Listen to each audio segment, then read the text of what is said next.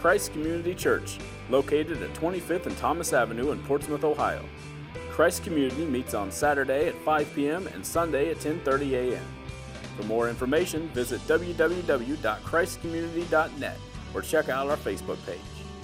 Good morning, everybody.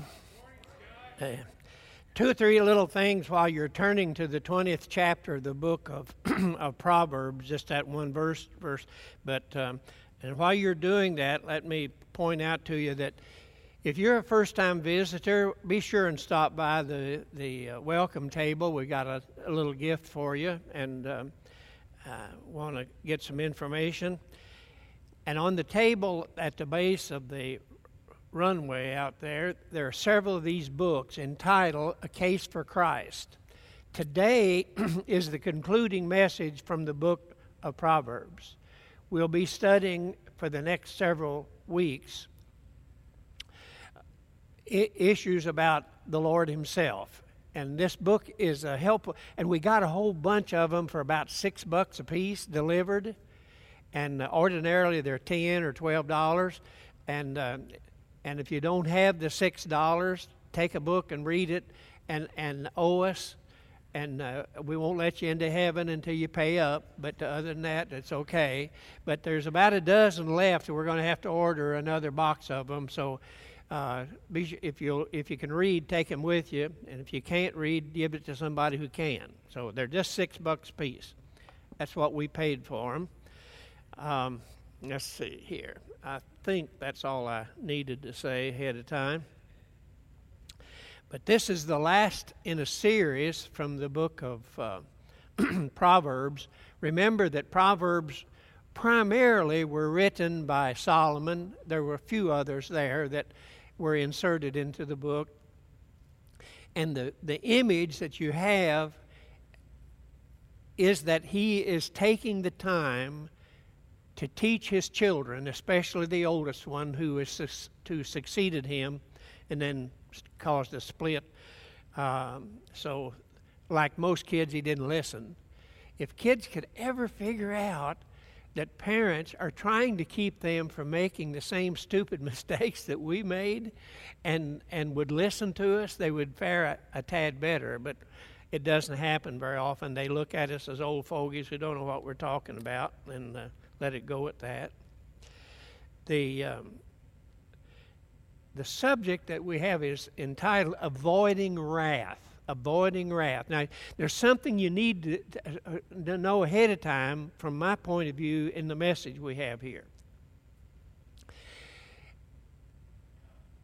The assumption of Scripture, excuse me, the assumption of Scripture is that in life, sooner or later, you're going to experience some hurt from somebody. That's going to happen. The natural reaction, spontaneous reaction to hurt is usually anger. The next step beyond anger, if it isn't dealt with properly, is I'm going to get even. And when we use the word wrath here, it really is replacing the term get even. The process is get hurt, get angry, get even. And what we're going to try to prove is that getting even is virtually evil. It can be avoided. That's where we're headed. And we'll end up by showing you as best we can that replacing good, overcoming evil with good is a thing of absolute beauty. And it's extremely impressive. It's a thing of beauty and it's extremely impressive, even though it isn't easy. An old friend of mine who's dead now, he helped start the church here, Harold Dix. We were in school together way back in the 50s. Used to say, he had this saying, he actually stole it from a Baptist preacher in Memphis, Tennessee. I read it in a book later on.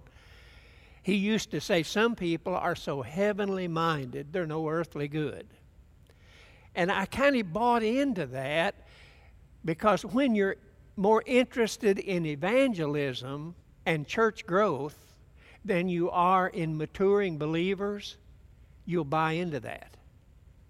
As I've gotten closer to heaven age-wise, you think about that a little bit differently. And it's still a good thing, but I think heavenly minded is to be preferred. I really do. And we'll talk about that. Church growth emphasizes getting people saved, and there's nothing wrong with that. But what we've talked about is salvation apart from what Jesus commanded us to do. In that 28th chapter of Matthew, he said, go into all the world and preach the gospel. And he told us, and then you baptize them, and then he said, and this process is to lead to making disciples. Disciples are not just converts. You can be converted without being a disciple. A disciple is an individual who realizes that our job is more than just getting to heaven. We have a job to do here, and that's why we were converted. That's why the Lord reached out to us through the preaching of the gospel. We need to get past just the converted stage to the place in our life where the life that we live is a walking, talking recommendation of the kingdom of God. And because you see, the Bible clearly teaches that if you are a convert to Jesus Christ, if you've been saved, you have dual citizenship. And the Bible actually teaches that. If you go to the 3rd chapter of the book of Philippians, you will see that the Apostle Paul actually refers to that. He says, concerning earthly things, he goes on and says, but our citizenship, referring back to the converts, our citizenship is in heaven, and we eagerly await Christ's next coming. You have dual citizenship. You're a citizen of this earth, but when you're born twice, you see, you can be born twice, and if you are, you only die once. But if you are born once, you die twice. You got to keep that in mind. You're born again, and see the whole, and you probably get tired of hearing me say it, but the whole principle and the beauty of baptism as a teaching tool, and it's essentially what it is. It is a teaching tool, and it actually teaches two different things that are both very basic. One, it teaches that when you become a Christian from God's point of view, you become a new person. You are, the Scripture says, a new creation in Christ Jesus. You're starting all over again. And so the old person that you were is buried in baptism, and that's in several places in the New Testament. Then the other thing that's taught there is about life and your new birth into the kingdom of God. But the Bible uses the natural process to demonstrate a spiritual truth. The natural process is what? There's the conceiving of the baby in the womb of the mother. And when the time comes, there's the bursting of the water of the womb and the delivery of new life. One of the most beautiful things on the face of the earth. And baptism teaches that in the resurrection. Here you come up out of the water. There's the bursting of the water of the womb and the first breath. They used to whack them on the butt to get them to take their first breath. I don't know, Jennifer, why you do that or not. I don't think you do much anymore, do you? She's no longer a butt wiper. According to her head, it's going like that. So that's okay, but that's our first breath. And see, the first breath is teaching us that as a new convert, there's the inhaling of the presence of the Spirit of God, never to leave us nor forsake us. All of that is spelled out, and it's in particular, if you want to read about it, you go to the 3rd chapter of the book of John, where Jesus is trying to explain this to Nicodemus, who is an educated man in Judaism, because in the Old Testament that didn't hardly work that way. In the Old Testament, the Spirit of God would come upon people in order to equip them to carry out a specific job. The easiest one to remember would probably be Samson. You remember he took the jawbone of an ass and did something that no one could do naturally. The Spirit of God. But after that, he was such an ornery old cuss that the Spirit of God left him. In the New Testament, when we're born into the kingdom of God and get our citizenship in heaven, the Bible clearly teaches in the 13th chapter of the book of Hebrews that the Spirit of God that is inhaled at the time of our conversion never leaves us nor forsakes us. Now, sometimes we get so distracted that we're unaware of His presence, but nonetheless, the promise of Scripture is that He's there all the time. So, what I'm wanting to do in light of that little bit of a background for believers is to talk about this system that the Scripture talks about that is a problem to all of us to some degree. Again, sooner or later in life, because as a citizen of the kingdom of God, your life is going to rough up against some edges in this world. And our world, our earthly citizenship, is defined in Scripture as a sinful nature. Most of the things, I don't know why we get so upset about the conditions of the world being so bad when the Scripture has taught that all the time. We live in a hostile atmosphere, and the prince of this world, according to the Scripture, is the Satan himself. And all you have to do is to look around. That's the reason Jesus said, look, there are always going to be wars and rumors of wars. There are always going to be the poor because they're going to be the strong who want to use the poor to help them stay strong. And that's going to go on until the end of time. And in the midst of this, those of us who are citizens of the kingdom of God are to the best of our ability to bring the principles of heaven itself to bear here on earth, to testify to our God, who we worship and who's number one in our life. Now, with that background, we're going to look at this text because the issue here is wrath or the desire to get even. The text that we have here in the 20th chapter, verse 22, says this, do not, and this is Solomon now, the wisest man in the Old Testament, saying, do not say, I'll pay you back for this wrong. Don't say that. And then the end of this we'll repeat here in just a minute. But wait for the Lord, and He will deliver you. The truth of the matter is, we don't wait very well. What is that advertisement on television? It's my money and I want it now. It's my money and I want it now. That's the way we really are. We want everything snap, snap, snap, and it's mine, because we're so self-centered. But Christian maturity, through the power of the Holy Spirit, the study of the Scriptures, the encouragement of the brethren, helps us to get to the place where we're no longer self-centered, but are Christ-centered. And through the years, I, for one, have not done a very good job of helping people get past the convert level to the disciple level where we're outgrowing the selfish nature to become, and so that we can get to the place where we can recommend Christ by the life and the attitude that we display. Now, follow along with me if you have the bulletins here. The number one says, the desire to get even is earthly, not spiritual. And if you look carefully at that 5th chapter of the book of Galatians, there is a contrast between the earthly and the spiritual. He spells that out with a great deal of care here in the book of Galatians. And by the way, Galatia is a province, not a city here. This is a whole area. And so listen to what he says here in this 5th chapter.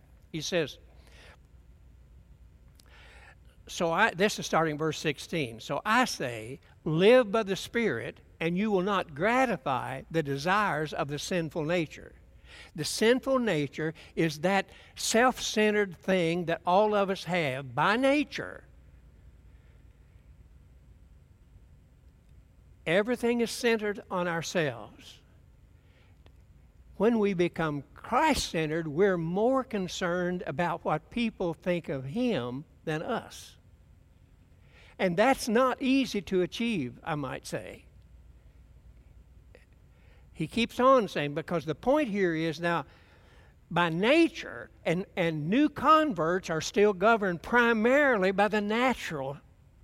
And it takes a while to grow past that self-centeredness through the encouragement of the Holy Spirit, the encouragement of our believers in Christ, and the study of the Scriptures, and a desire to get there.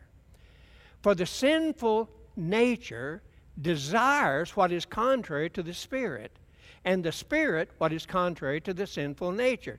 And then it uses this term. They're in conflict with one another. In another place it says they're at war with each other. There's a spirit war that goes on in our lives when we become Christians. Now, that being said, anger is one of those things that falls under the category of the sinful nature. And anger is a spontaneous response. We seldom ever sit down and say, I'm going to get angry and work on it.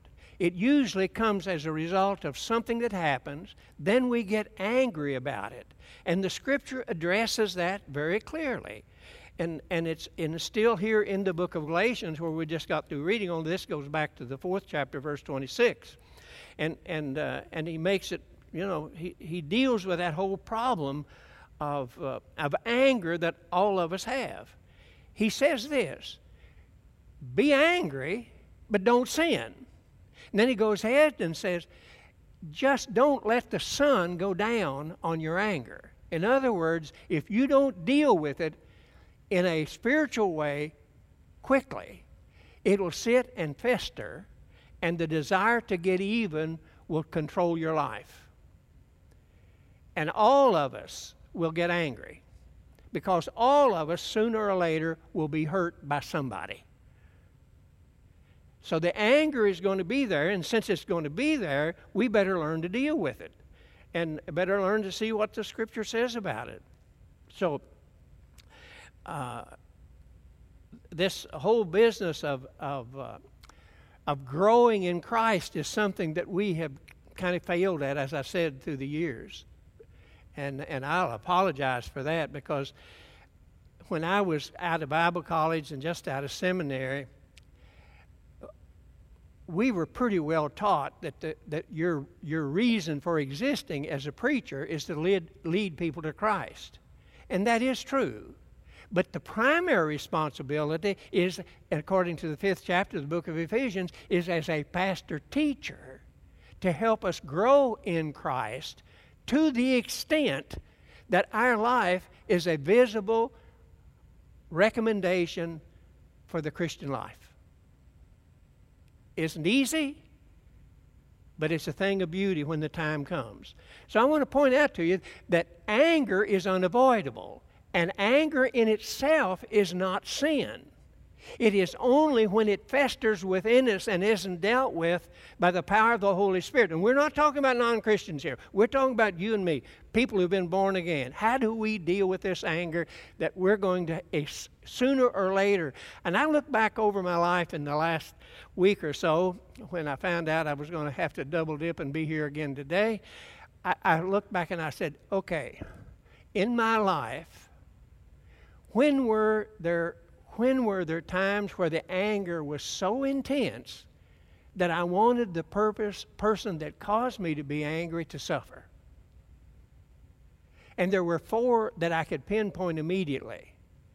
And I not only wanted them to suffer, if the Lord would have granted them a convenient heart attack, I would have been grateful. That anger is so intense, if it isn't dealt with at the time, that it can be sinful. And wishing somebody that kind of harm is sinful. It really, truly is. And so, but I'm here to tell you, and my point here is this, that acting on anger in a negative, harmful way is avoidable. You can avoid that. What did Solomon say? Do not say, I'll get even. I'll get even. As believers, we have to say, what can I do in this situation that honors Christ? How many times have you ever done that yourself? I can say for myself, not many. This is something that I've learned through the years the hard way. But because there have been those times, I'm just being honest with you, when the anger morphed into hatred. And hatred is sinful. So the Scripture says, don't say, I'm going to pay you back. As believers, we have to step beyond that and say, how do I deal with this? I can't avoid it. I'm already hurt. How can I deal with this in a way that honors Christ? Now, so how should we think? What is the spiritual reaction to the hurt that we know we're going to get? What's the spiritual reaction to that? Well, first of all, I think we have to look to how Jesus handled it. Jesus suffered hurt just like we have. To the extent that his best friends left him, walked away and left him. When he was hanging on the cross, Jesus was hurt physically. He was hurt spiritually because of the sins of people were heaped upon him. How did he handle that? He looked at the people who were killing him, who wished him kind of hurt, and he said what? Father, forgive them. They really don't know what they're doing. So that's the goal that you and I should have. Is it easy? Is it attainable? It is attainable, but we need help. I don't think we can do that just on our own because we're spiritually powerful. I think we need the help of the Holy Spirit, and we need the help of each other. If you have a friend that will come to you when you're really, really messed up and volunteer to help and encourage you to do the right thing, encourage you to seek the Lord, you've got a very special friend. And that's why we need each other in the body. And that's what fellowship really is. The word koinonia in the Greek language means being able to share, because it emphasizes sharing, in a non-threatening atmosphere. The church, the gathering of God's people, needs to be a non-threatening atmosphere where we know people will try to understand us and to help us and not condemn us. Now, the Scripture says this, and this is where it gets really heavy. And this is in the 12th chapter of the book of Romans. The book of Romans is a magnificent piece of spiritual literature, and this 12th chapter is especially good because it gives us a hint of what has to take place if we're going to be able to cope with the kind of hurt that we're going to eventually experience. The 12th chapter reads something like this, best I can read. Therefore, which is one of my favorite passages, words in Scripture, it means sit up and listen, give me at least one ear. Therefore, I urge you, brothers, in view of God's mercy, to offer your bodies as living sacrifices, holy and pleasing to God. This is your spiritual act of worship. Next verse is where I'm wanting to get to.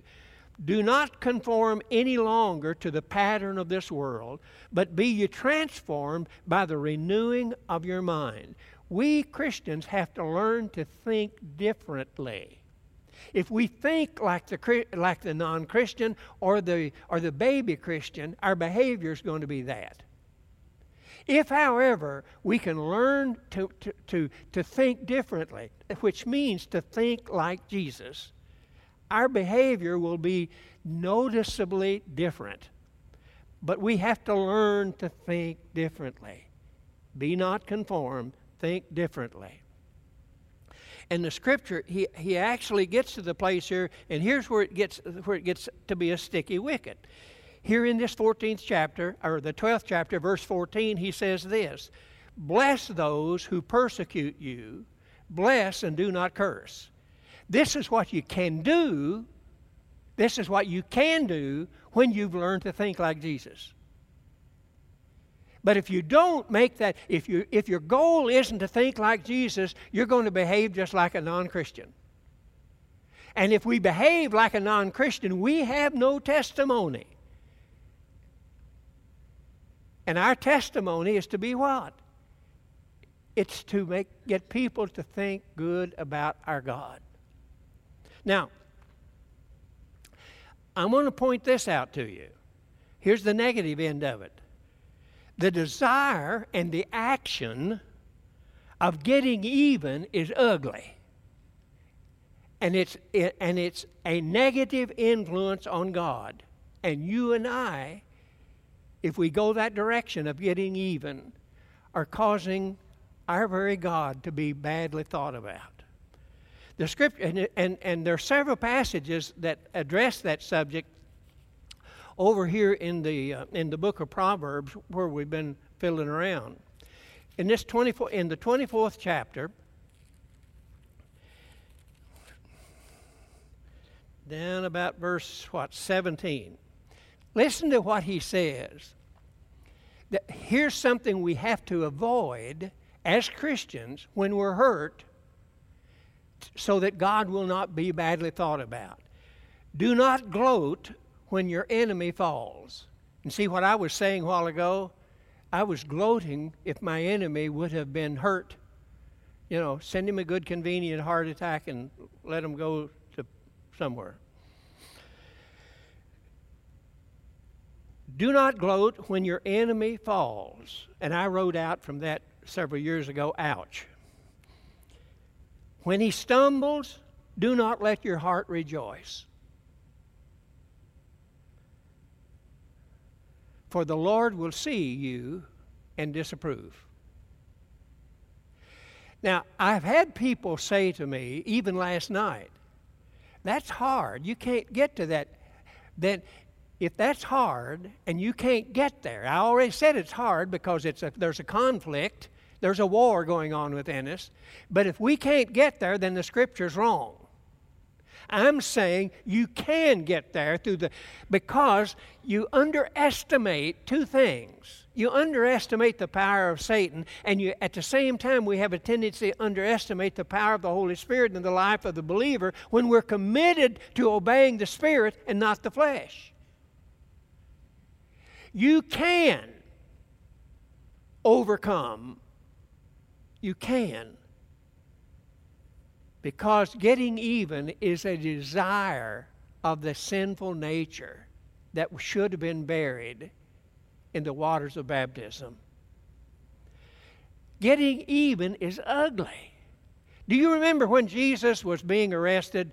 Judas had left and gone to get his 30 pieces of silver and had leading the temple police back down to Gethsemane to arrest Jesus.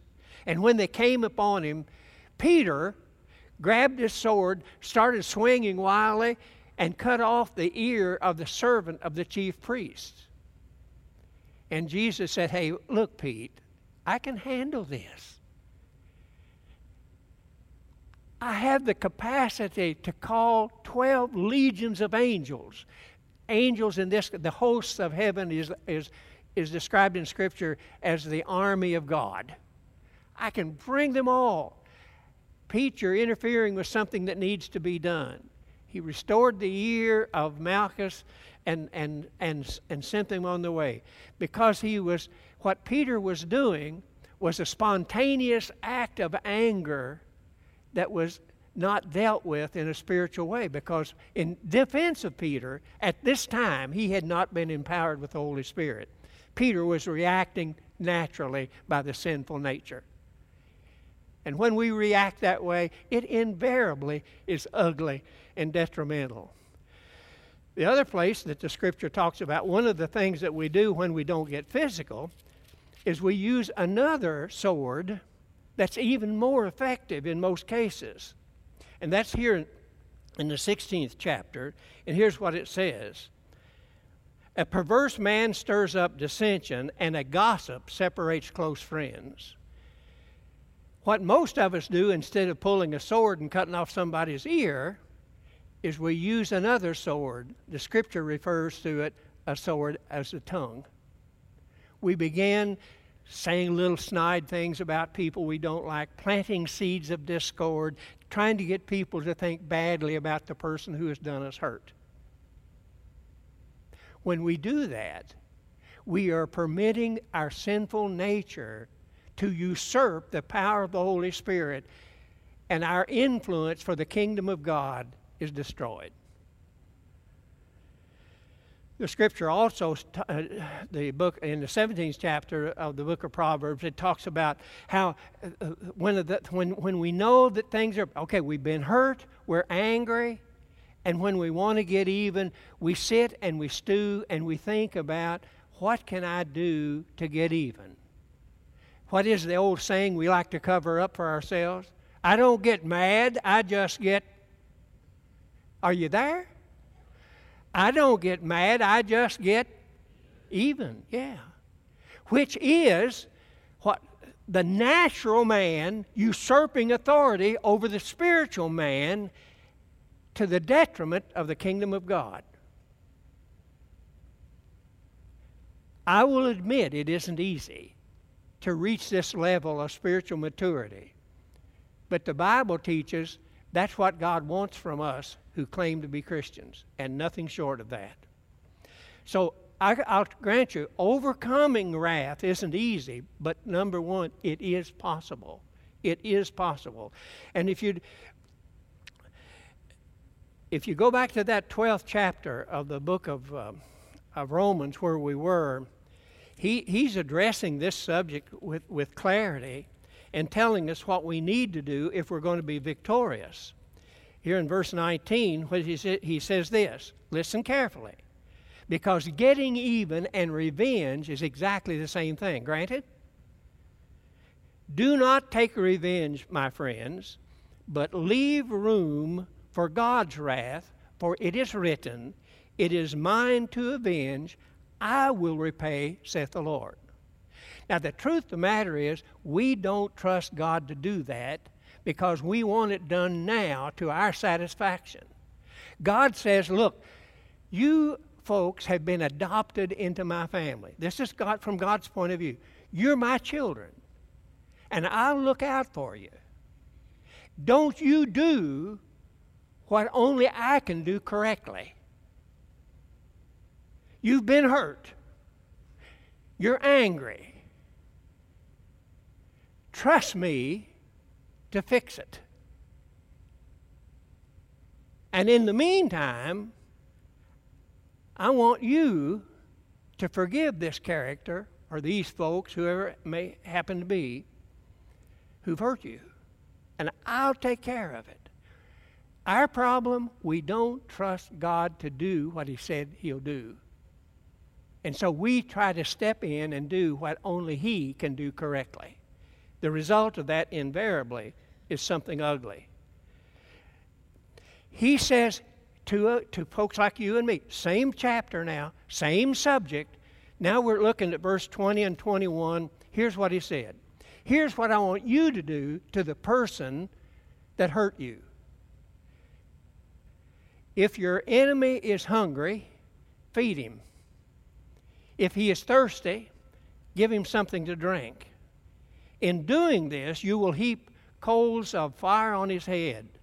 21.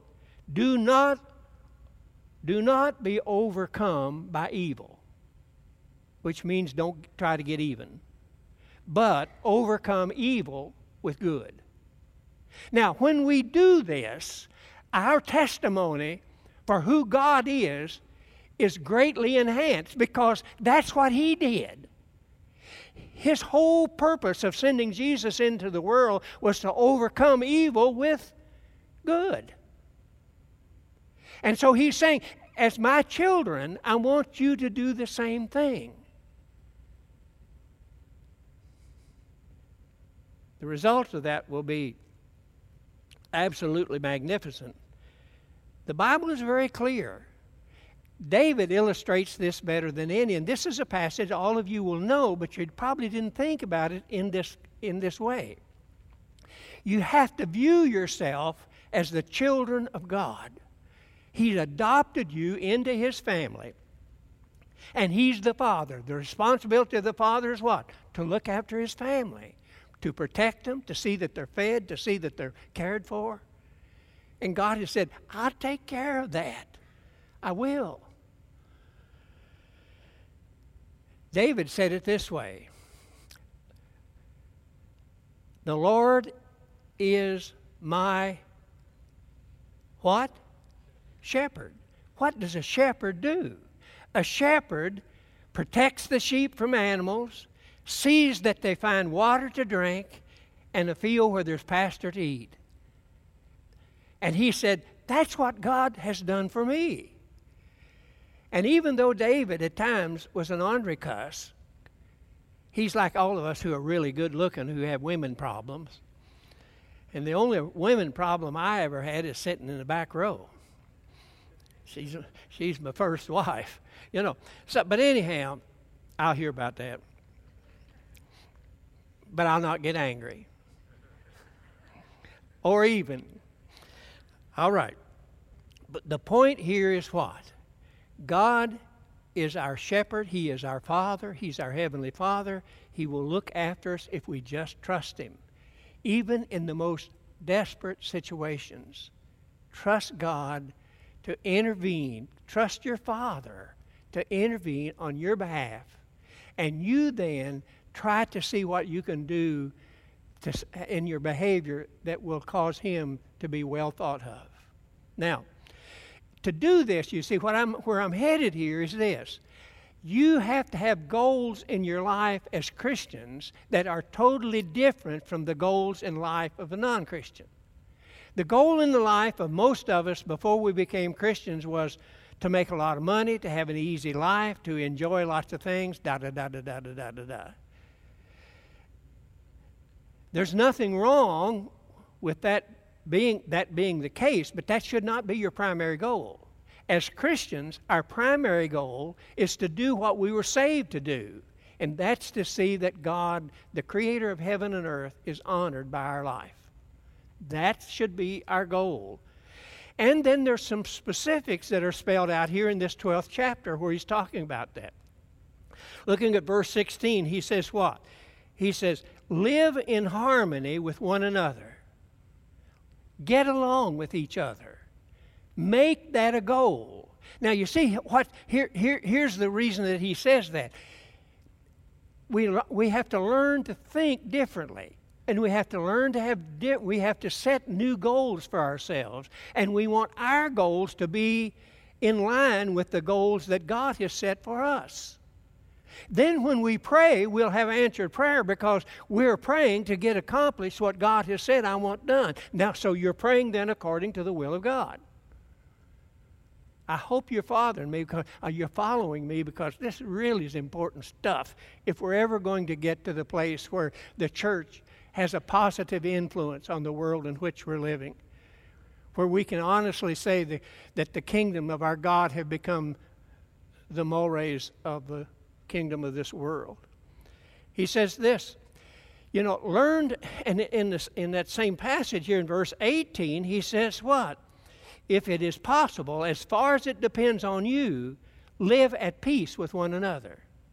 Get along with each other. This assumes that in spite of the fact that each of us are less than perfect and are going to screw up every once in a while, we have to make allowance for that because sooner or later, same thing will happen to you, and we need to make allowances for it. We need to make allowances for the fact that we aren't perfect in order to get along with one another.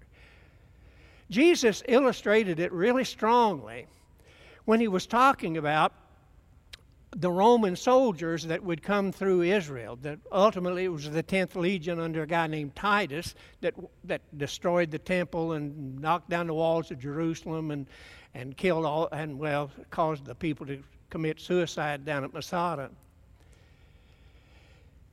the army would go through a town, say like Portsmouth. The army of Rome would come through, and the soldiers, let's say it's a centurion with 100 guys. These 100 guys that are marching through Portsmouth, carrying their backpacks, carrying spears, carrying swords, carrying food to get along, could say to the men in Portsmouth, "Hey, you, carry my backpack and my..." And the law said they had to carry it for a mile. That was Roman law. They could pull out somebody and say, "Carry my stuff for a mile." Jesus said, at the end of that mile, volunteer to go another mile. What was he saying? He's saying, in order for us to bring attention to how things are done in the kingdom of heaven, where now remember, we have what? We have a life here, we have a life in heaven at the same time. We've got a passport for both. He's saying, this way you're bringing the principles of the kingdom of heaven where everybody lives at peace with one another here on earth, and you're demonstrating them to the world. And he says, and this is really appropriate because of what took place on television just, a week or so ago, when Will Smith walks up to Kid Rock and hauls up and smacks him upside the head. Actually, Kid Rock handled it pretty well. And what happened here, what Jesus said, if somebody does that, say, "Hey, I got one more. Take a lick at it." If Kid Rock had done that, can you imagine the support that he got beyond what he already has gotten anyway? Because it was on every news program in the whole wide world, probably, certainly was here. I think Kid Rock was the one that was a friend of Brian's that Alice Kay actually told him he needed to clean up his act, so you can give her because he has a tendency to be just a little bit dirty from time to time. Well, maybe a whole lot dirty from time to time. She told him to clean up his act. Sick him, Mama. Now then, I'm not done yet. The other thing that we have to do if we're ever going to get to that place where we can overcome evil with good is we have to learn to rely on prayer, because I'm of the opinion, and this is a personal thing, I've learned that unless I immediately find a place to isolate myself to pray after being hurt, I have a tendency to start falling into that category, how do I get even? But if I have time to isolate myself where the Spirit of God can speak to me, I then am able to start making headway in overcoming evil for good. Just of my own strength, I think I'm a total failure, to be honest with you. And I suspect you would be too. The other thing that you need to get straight in your mind is to understand that the Bible teaches that you and I as Christians, and this is another way that he explains it, you and I are to become ambassadors for God. Now, that's a pretty good job. An ambassador is what? It's an individual. Let's say if you're an ambassador to Israel, you're a citizen of the U.S. who lives in Israel and represents the U.S. So he used this word ambassador, and it's found in 2 Corinthians 5:20. The Apostle Paul refers to that very clearly, just so you're not pulling your left leg here. I'm about done. I know this has been a wagon full, but I'm telling you we desperately need it. So hang on to me here now. Verse 20 here says this. The Apostle Paul is talking about himself. We are therefore Christ's ambassadors, as though God were making his appeal through us. Now, can you see why I said that we have a responsibility here? If you have been converted to Jesus Christ, he has said that each of us who have been converted, I'm going to have to take this thing off, it's flopping around here. He has said to each of us, You are to represent, your citizenship is in heaven, but you're here on earth, and as you are then ambassadors of Christ and His kingdom here on earth now. You represent Jesus Christ. I'm not piling this on you as a personal thing. I'm telling you it's as much of the Scripture as the fact that God exists Himself. And we've ignored this to our detriment for eons. So please listen and pay attention. You are to represent Jesus Christ. And it becomes more obvious, the power of God, when you're hurt and when you get angry and you respond with goodness. I'm telling you, it's one of the most beautiful things, and it's impressive to the lost and dying world. They set up and take notice. And the Bible says whenever you do that, people will take such notice that they'll press into the kingdom of God. If you don't think, let's see what time it is here now. I've done so good that I need a raise. Okay. I want you to pay real close attention, because I've looked back through my life to try to find what was the most impressive thing that anybody who believed in Christ ever did that got the nation's attention in the most horrible of situations, where anger and getting even would have been certainly justified in the eyes of almost everybody. Pay close attention to this clip that we're going to listen with both ears that we're getting ready to play. In October 2006, her 32-year-old son Charlie walked into an Amish school in Lancaster County and shot 10 young girls before killing himself. I heard the sirens and saw helicopters. Then the phone was ringing, and it was my husband. And he said, "I need you to come to Charlie's house right away." And I got out of the car, and I looked at my husband, and these sunken eyes just saying, it was Charlie.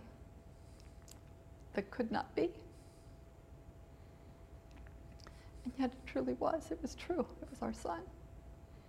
Robert's initial reaction was that she had to move away. But the Amish came to her house the night of the shooting to say they wanted her to stay. Some of the victims' families attended her son's funeral. There are not words to describe how that made us feel that day.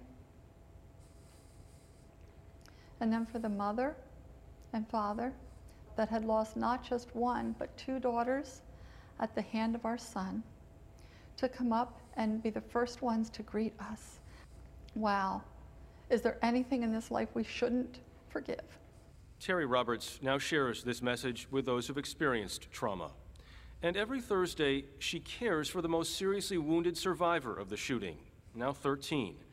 It's against Amish beliefs to appear on camera, so Donald Craighill often speaks on their behalf. You have this mother who raised a son that did this horrific damage to this young woman. And the mother has the courage and the spiritual fortitude to come back and to care for this young woman. And the parents of the young woman welcome her into their home. It's a powerful, powerful story. Those families in Newtown who may still have understandably conflicted feelings now, still less than a year later, what do you say to them? Ask God to provide new things in your lives, new things to focus on, and that doesn't take the place of what is lost. But it can give us a hope and a future. A future made possible for Terry Roberts because of forgiveness.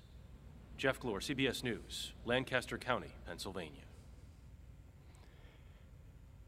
The principle of the kingdom of God is this. We need, through the power of the Holy Spirit, the encouragement of each other, with our goal in mind of seeing that our God is honored and respected, to forgive others as we've been forgiven by Him, and to love others as He loves us, even those who have done us hurt. That's the way we overcome evil with good. And as difficult as that may sound, it is possible. And I urge you, consider it. because it's a principle of the kingdom of God. And if you're a citizen of the kingdom of God, and we all are if we've been born again, it's our responsibility to bring those principles to earth and use them so that our God is honored. Okay, I'm tired and I'm done. I want to say before we leave, it's good to have the rich people who go and just hang out in Florida all the time with us here. I see Doug and Susie back. I enjoy picking on people that are better off than I am. And we had the Burks were here last night, and Doug and Susie just got back this week, I think, from Florida, living in life of luxury and ease.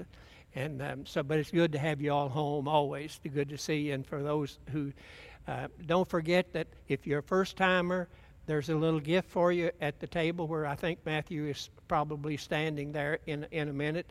And if you haven't gotten one of these books, get it, take it home, read it, and then share it with somebody. It's just $6. If you can't pay for it, you'll owe us. Let's have a word of prayer. If you're ready, are you ready to go? I guess not. Well, we'll do another sermon. That's okay. Lord, thank you for loving us and helping us to understand that when we walk governed by your Spirit and not just our own selfish ways, that you can accomplish what the world thinks is a miracle. And maybe it is.